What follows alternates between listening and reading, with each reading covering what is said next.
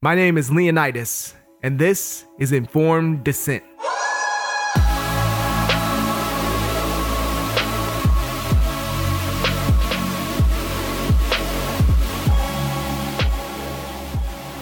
What is up, guys? Welcome to episode 37 of Informed Dissent, the podcast where we push back on the culture of groupthink and challenge the narrative.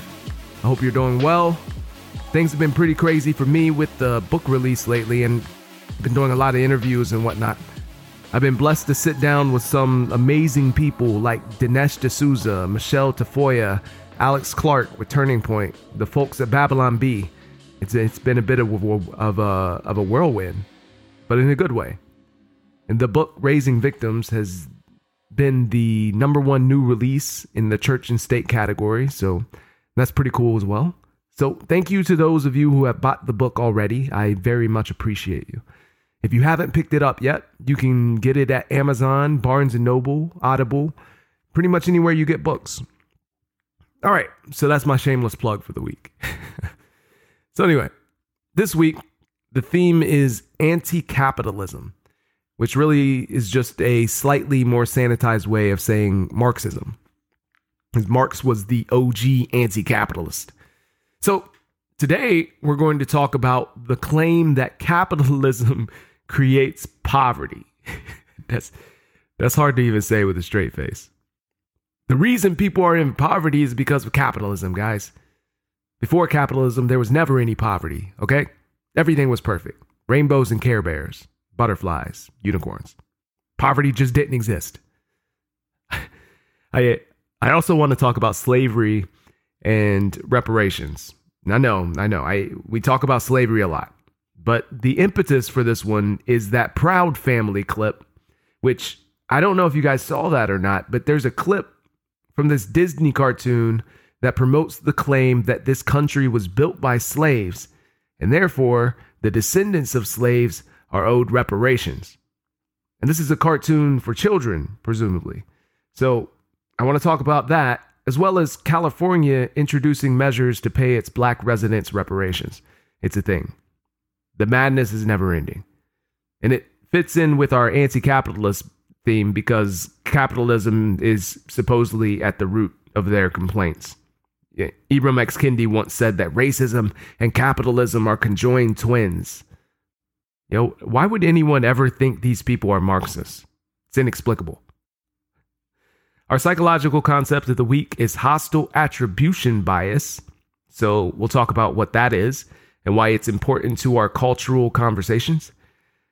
And finally, we'll take a break from politics, or try to, at least, in a new pop culture segment, which I have now decided to call This is Sparta. And this week, we'll talk a little bit about the new Harry Potter game, Hogwarts Legacy. And man, I would love to talk about the UFOs being shot down and the apparently impending alien invasion, but I honestly have no idea what's going on. And it would just be a waste of time because I have no clue what's happening. But I will say that I, for one, welcome our new alien overlords. Can't be any worse than Biden, right? But all right, let's get into it. Narrative number 1, capitalism creates poverty. Last week, Nina Turner, who is a former state senator here in my home state of Ohio, and who is known for her work on Bernie Sanders' presidential campaign, tweeted, "I believe we can abolish poverty." The Oklahoma Libertarian Party responded to her tweet saying that only capitalism can abolish poverty, to which Nina then replied, "Capitalism created the poverty we now see." Man, where do you even start? Well, I guess if capitalism truly creates poverty, then we could compare more capitalist countries with less capitalist countries and see who's doing better, right? If capitalism creates poverty, then surely less capitalist countries are superior, and we should see less relative poverty, yes? The less capitalism, the better, I say. Well, according to humanprogress.org, the average income in what would be deemed the most capitalist countries is 6 times higher than the least capitalist countries. Wait, that can't be right. Well, wait, here's the kicker. The bottom 10%, the poorest in society, in the most capitalist countries, make 7 times more than the bottom 10% in the least capitalist countries. How can this be? Before I go any further, I want to make sure I point out something. Listen, this animosity toward capitalism is becoming a very common sentiment on the left. Like I mentioned, anti-capitalism is basically synonymous with Marxism. And it's trendy now, and it's considered to be a virtue. And when you consider the rest of the ideology that these people are embracing, including things like critical race theory, radical gender theory, queer theory, etc., and the fact that these are all firmly rooted in a foundation of Marxism, and you add in these anti-capitalist musings, it should make it extremely clear what these people are trying to do. They're trying to institute a cultural revolution, a Marxist cultural revolution. They hate our country. How could they not? How could you possibly love a country if you despise its foundational principles, its ideals, its history, its traditions, its culture, and its economic system? What exactly do you love about America then? What is there left to love? The spacious skies? The amber waves of grain? I mean, let's be real. At this point, they probably hate those too. I mean, goodness, I'm not sure our foreign enemies even hate America as much as these people do. Now, whether Nina is a true disciple of the religion or just a useful pawn spouting off about things she doesn't really understand, I'm not so sure. It is, again, that line between malevolence and incompetence. It's really difficult to tell sometimes. But I find it hard to believe that she doesn't understand. So I lean more towards the malevolence. But look, capitalism has vastly improved the standard of living of people all over the world and nearly eliminated abject poverty. What economic system even comes close? Where is this non-capitalist utopia where poverty has ceased to exist? Wakanda? What was there no poverty in monarchies? Was there no poverty in feudalism? What about communism? 30 million people in China died of starvation, at least, during Mao's Great Leap Forward.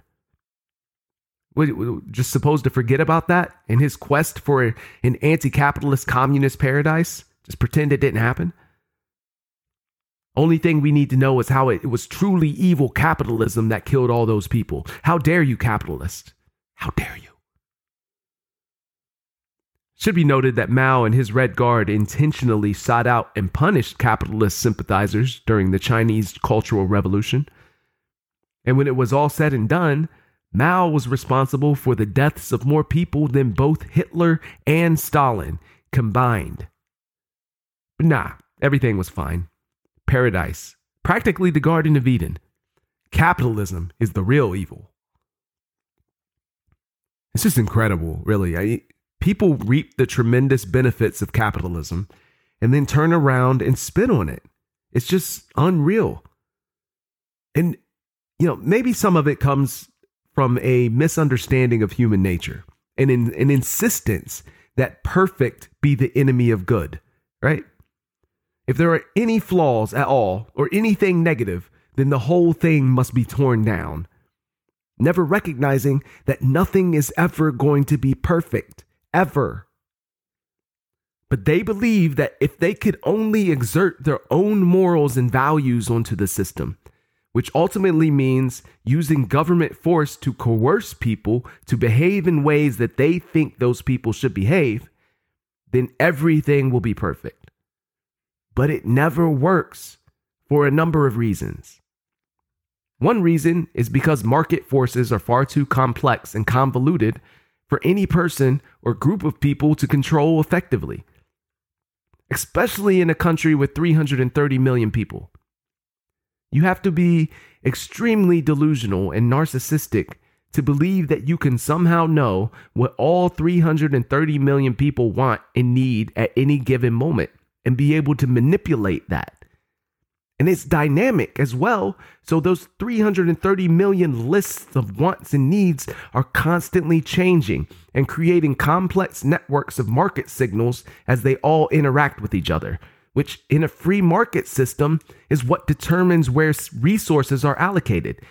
And it does it automatically without any central authority deciding when and where and how much of a particular resource needs to be allocated.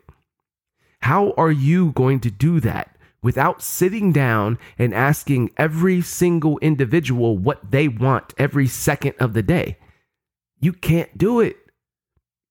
You would have to do a one-size-fits-all measure, which would inevitably leave out large swaths of the population. That's why the Soviet Union would end up with a factory full of buttons and a shortage of coats. You can't do it. That's not even mentioning the fact that you would lose entrepreneurial incentives and a general incentive to produce. You'd have to force people at the barrel of a gun to provide your resources, which you then would not be able to efficiently allocate. Mao tried to do it. He caused a famine, and millions of people starved to death. Listen, I do understand some of the criticism. You look at huge corporations, you look at big tech, you look at big pharma, and yes, they do some really shady stuff. So yeah, like I said, it's not perfect. There are problems to address. But what most people complain about when this subject comes up is cronyism, not free market capitalism. They're complaining about these massive corporations joining in an unholy marriage with the federal government and using their lobbying power to buy politicians. It's bad news, and it shouldn't happen. I agree. But how sensible is it to see a problem like that, a problem that is directly caused by the federal government and the fact that it has too much power and control over the market, which is why these companies buy politicians in the first place, and conclude that the way to fix the problem is to substantially expand the power of the federal government? How does that make sense? The solution is to get the government out of the market as much as possible. Make it operate as a referee and not a player, as Milton Friedman put it. If the government doesn't have the power to manipulate the market, companies have no incentive to buy politicians to try to manipulate the market. Common sense. And this increases market competition, which drives down prices and drives up quality and increases innovation. We need less government, not more. You know, the people who criticize capitalism are always hyper-focused on the Amazons and the Walmarts or something like that, but they ignore the entrepreneur pouring in 80 hours a week to get his startup off the ground, the mom and pop shops, the local restaurants, the people who start businesses and aim to make life better for their communities and the people around them. That's capitalism. The great Walter Williams once said that capitalism is a system that requires that you serve your fellow man in order to have a claim on what he produces. Our currency is evidence that we have served our fellow man in some manner, and we exchange that for things that we want and need. It incentivizes us to seek out ways to help our neighbors and improve their lives so that our own lives can also be improved. It is a positive sum game. That means we all benefit. There is no other system that comes close to being as moral or as effective. Poverty is a tragic fact of life. It has existed all throughout human history and will continue to exist whether capitalism exists or not. We can never eradicate it completely. But capitalism absolutely gives us our best shot. Narrative number 2. Slaves built this country, and now black people are owed reparations. This country was built on slavery, which means slaves built this country. Tilled this land from sea to sea to sea. First it was rice, tobacco, sugar cane. Then Whitney did his thing and cotton became king. And we were its soldiers, 4 million strong, fighting for America's freedoms, even though we remained America's slaves. Built this country. The descendants of slaves continue to build this. Slaves built this country. And we, the descendants of slaves in America, have earned reparations for their suffering. And continue to earn reparations every moment we spend submerged in the systemic prejudice, racism, and white supremacy that America was founded with and still has not atoned for. Slaves built this country. Not only field hands, but carpenters, masons, blacksmiths, musicians, inventors built cities from Jamestown to New Orleans to Banneker, Washington, Washington. 40 acres and a mule? We'll take the 40 acres, keep the mule. We made your families rich. From the southern plantation heirs To the northern bankers. to the New England ship owners, The founding fathers. former presidents, Current senators. The Illuminati, the New World Order, slaves built this country. We had Tubman, Turner. Frederick D. Didn't they say Lincoln freed the slaves? But slaves were men. and women, and only we can free ourselves. Emancipation is not freedom. Jim Crow, segregation, redlining, public schools, feeding private prisons, where we become slaves again. As we celebrate Juneteenth For the umpteenth time. our account is still outstanding. Cause this country was built on slavery, which means Slaves built this country, and we demand our 40 acres and a mule. Bump that. You can keep the mule. Keep the 40. We're taking our freedom.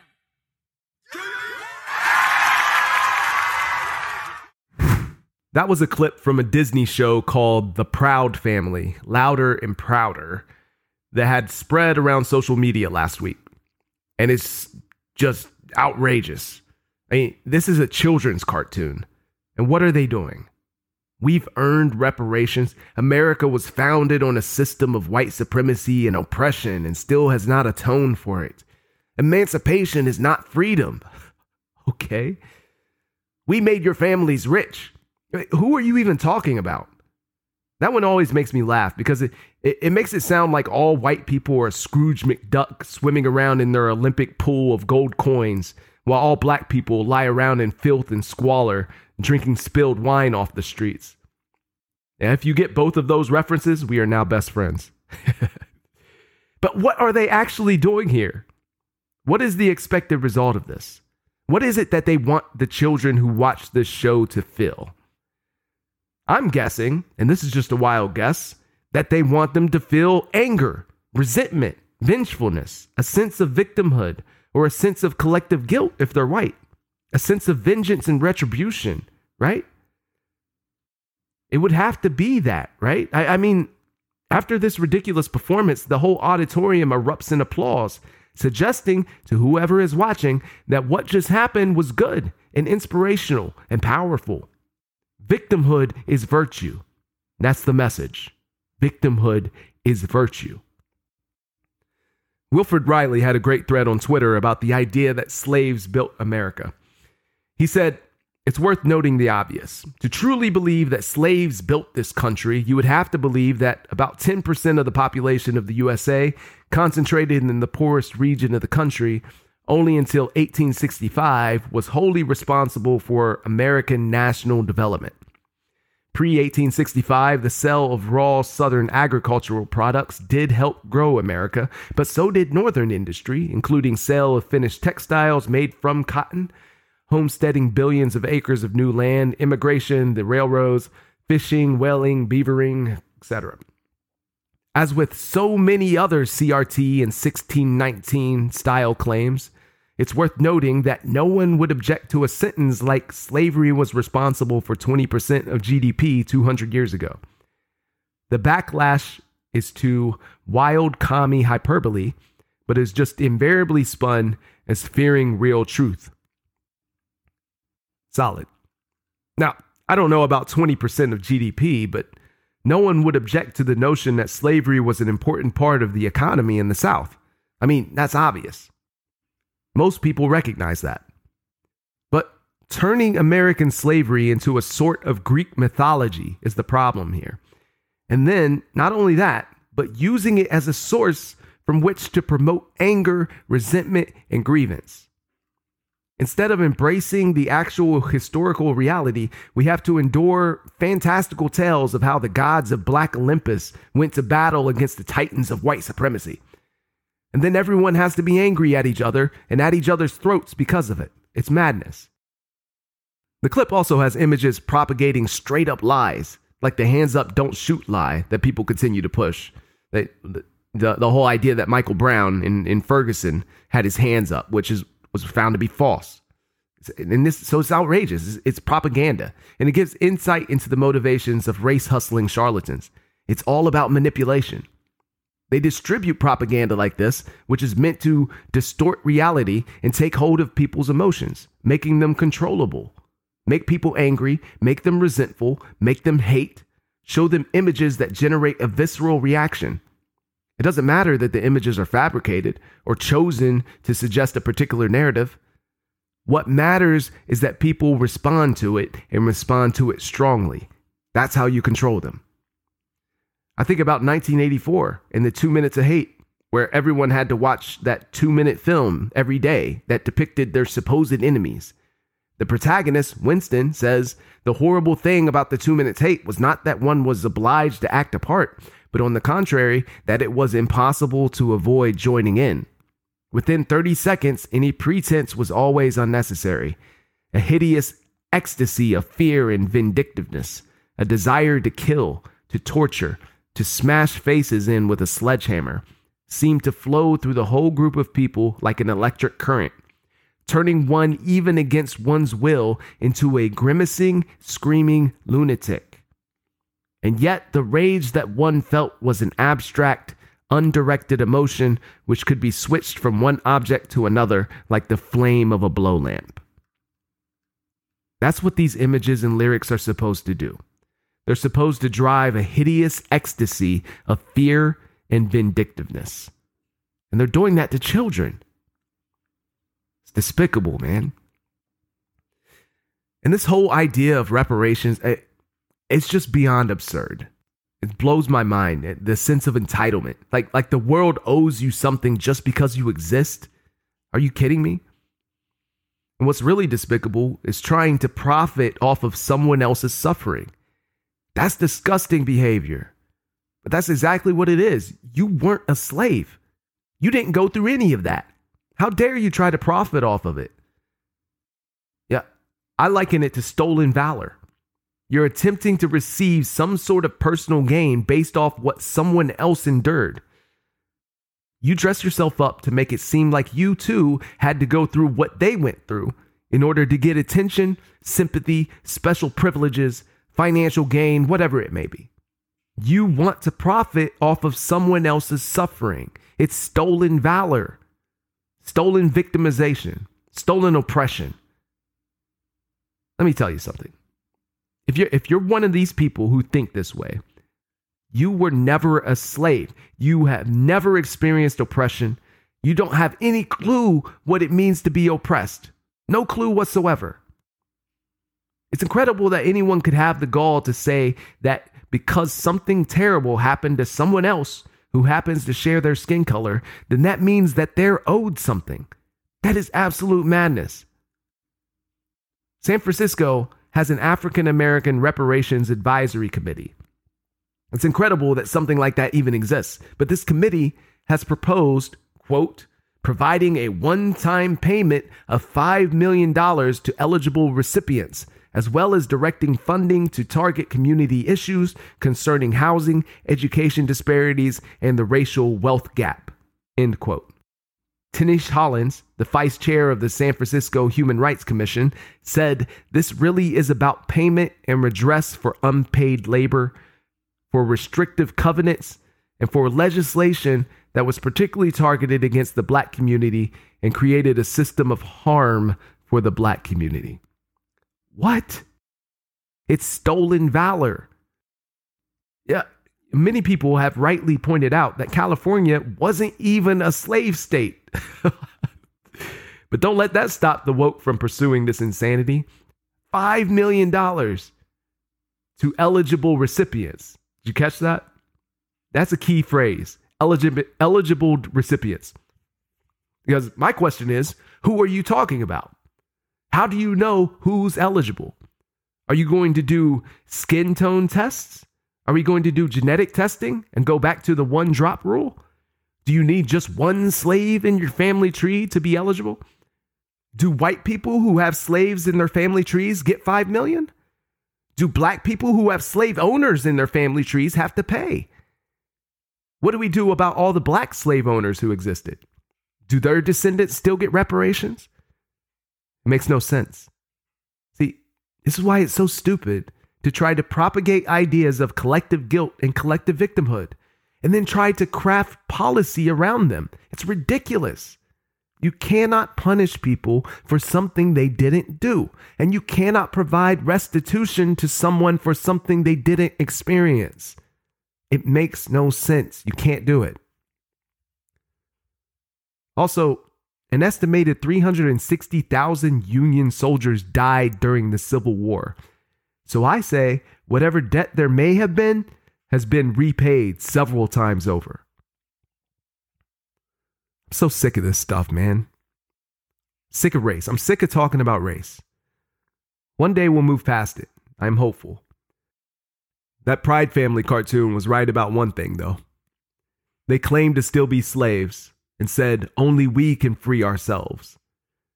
Well, if you worship race and racial victimhood like that, you are absolutely a slave. But you are the one who is enslaving yourself. You're a slave to your own ideology.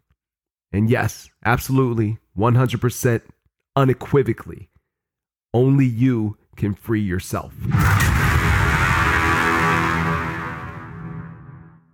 Psychological term of the week, hostile attribution bias.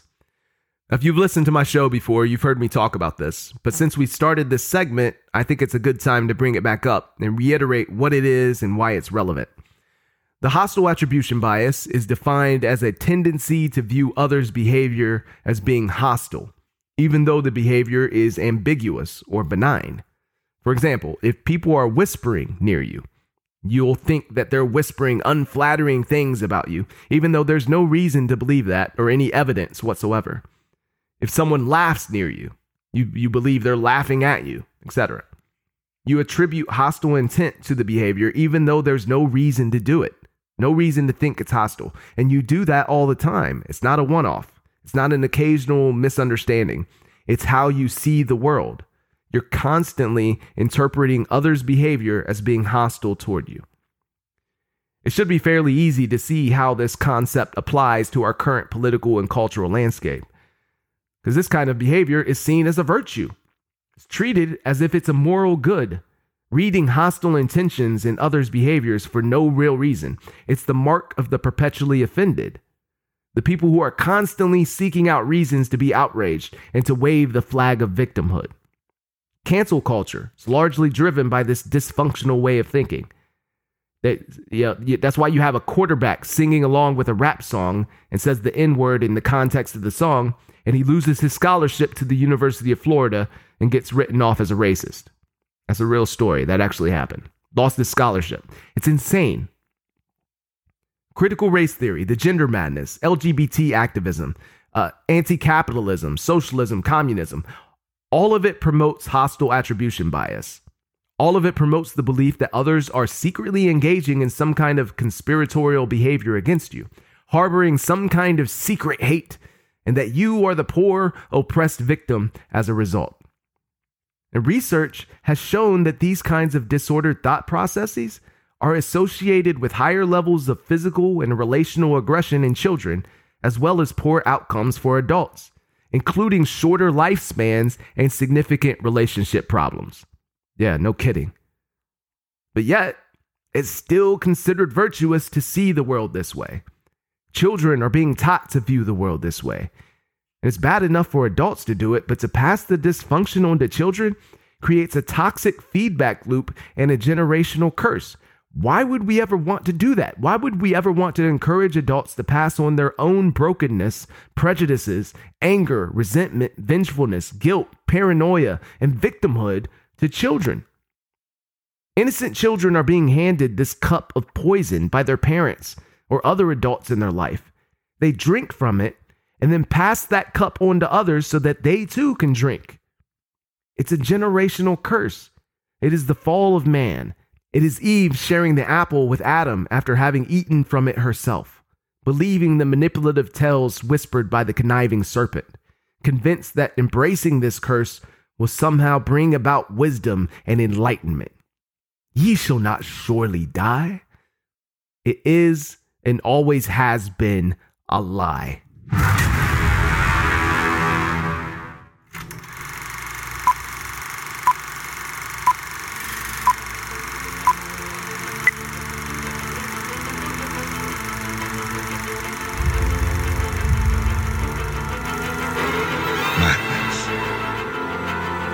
This is Sparta!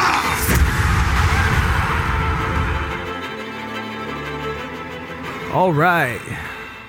So this week, I just wanted to talk briefly about this new Harry Potter game, which is called Hogwarts Legacy.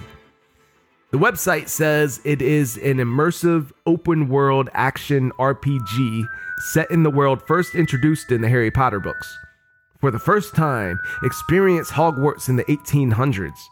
Your character is a student who holds the key to an ancient secret that threatens to tear the wizarding world apart.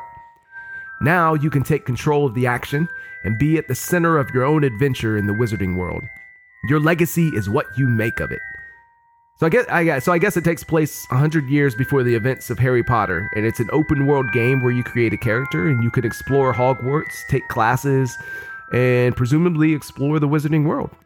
It says you can freely roam Hogwarts, Hogsmeade, the Forbidden Forest, and the surrounding overland area.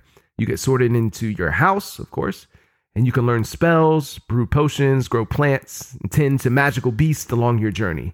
Battle against trolls, dark wizards, goblins, and more as you face a dangerous villain threatening the fate of the wizarding world. I mean, it's awesome. It sounds awesome. And I'm sure some of you have already played it. So yeah, let me know how it is, because I haven't played it yet. But to Harry Potter fanatics, this sounds ridiculously just excellent. I mean, finally, you get to be the wizard like you always wanted to be. Look, I'm a millennial, okay? So I'm a big Harry Potter fan. Judge me all you want. I fit the stereotype.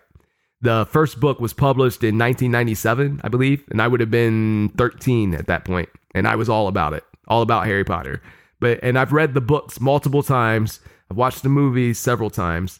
I was actually very close to naming my indoor soccer team that I coached this year, Gryffindor, and making our colors scarlet and gold. But I decided not to do it at the last minute. So see, I have restraint. The Harry Potter, I'm all about it. I love it. And I'm excited about this game. Like I said, I haven't had a chance to play it yet. I'm not one of those people who went out and bought a PS5. I'm still on the old school PS4. So I know, lame. So, but I guess I have to wait until April before the PS4 version comes out, which, is fine, honestly, because it's not like I have a ton of time to play right now anyway. But still, let me know how it is. If you played it, send me a message, send me an email. Leonidas@leonidasjohnson.com. Shoot me a message. Let me know what you think.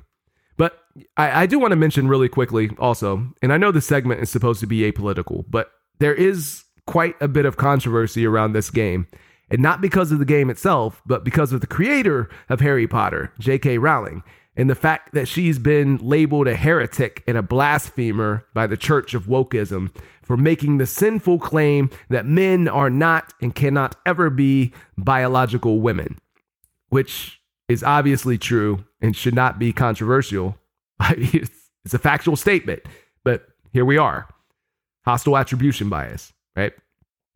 Anyway, these unhinged people have now taken to social media to share spoilers of the game and try to ruin it for everybody in protest against Rowling, which is nuts. Why do you have to be this way? Thankfully, I've avoided the spoilers for the most part, but I've seen people complaining about them.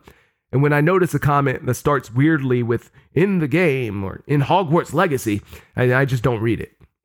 These people, man, don't be that person. What's wrong with you? Are you that miserable of a person that you're so desperate to make everyone else just as miserable as you are? I mean, come on. It's outrageous.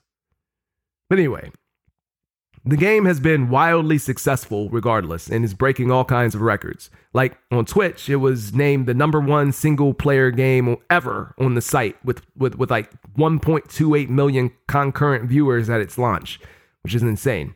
And it looks like the reviews are great as well. People are loving the game. I do wonder though, with the advent of AI coupled with virtual reality technology, I wonder what a game like this would be like. And we're not far off from that, right? Completely immersive experience. And from what I've seen from the Unreal Engine, there will be a point in the future where game graphics will be so extremely realistic, you won't be able to tell that it's not real. Particularly environmental renderings, which, I mean, it's crazy. And to immerse yourself into an environment like that in virtual reality would be quite an experience, to say the least, whether it's Harry Potter or whatever. Although it's a little scary too, right? I mean, I think about the metaverse nonsense and that sort of thing, and a future where people literally don't go outside anymore and do everything through virtual reality, which would be crazy. That may be a little far-fetched, but I mean, you can see the negative implications of things like that, right? I mean, in the future, we're all just going to be sitting in some chair somewhere and plugged into the Matrix, playing Hogwarts Legacy, living out our childhood dreams of being a wizard in Gryffindor or something. Which, by the way, if you're not in Gryffindor, we can't be friends. So, sorry. All right, guys, I appreciate you tuning into the show. Let me know if there are any topics you'd like me to tackle in a future podcast. Always open to suggestions. Just shoot me an email at leonidas@leonidasjohnson.com. And make sure you pick up a copy of the new book, Raising Victims, The Pernicious Rise of Critical Race Theory, which is available at Amazon, Barnes & Noble, Audible, anywhere you get books. I really appreciate you. Until next time, thanks for listening. I'm Leonidas, and this has been Informed Dissent.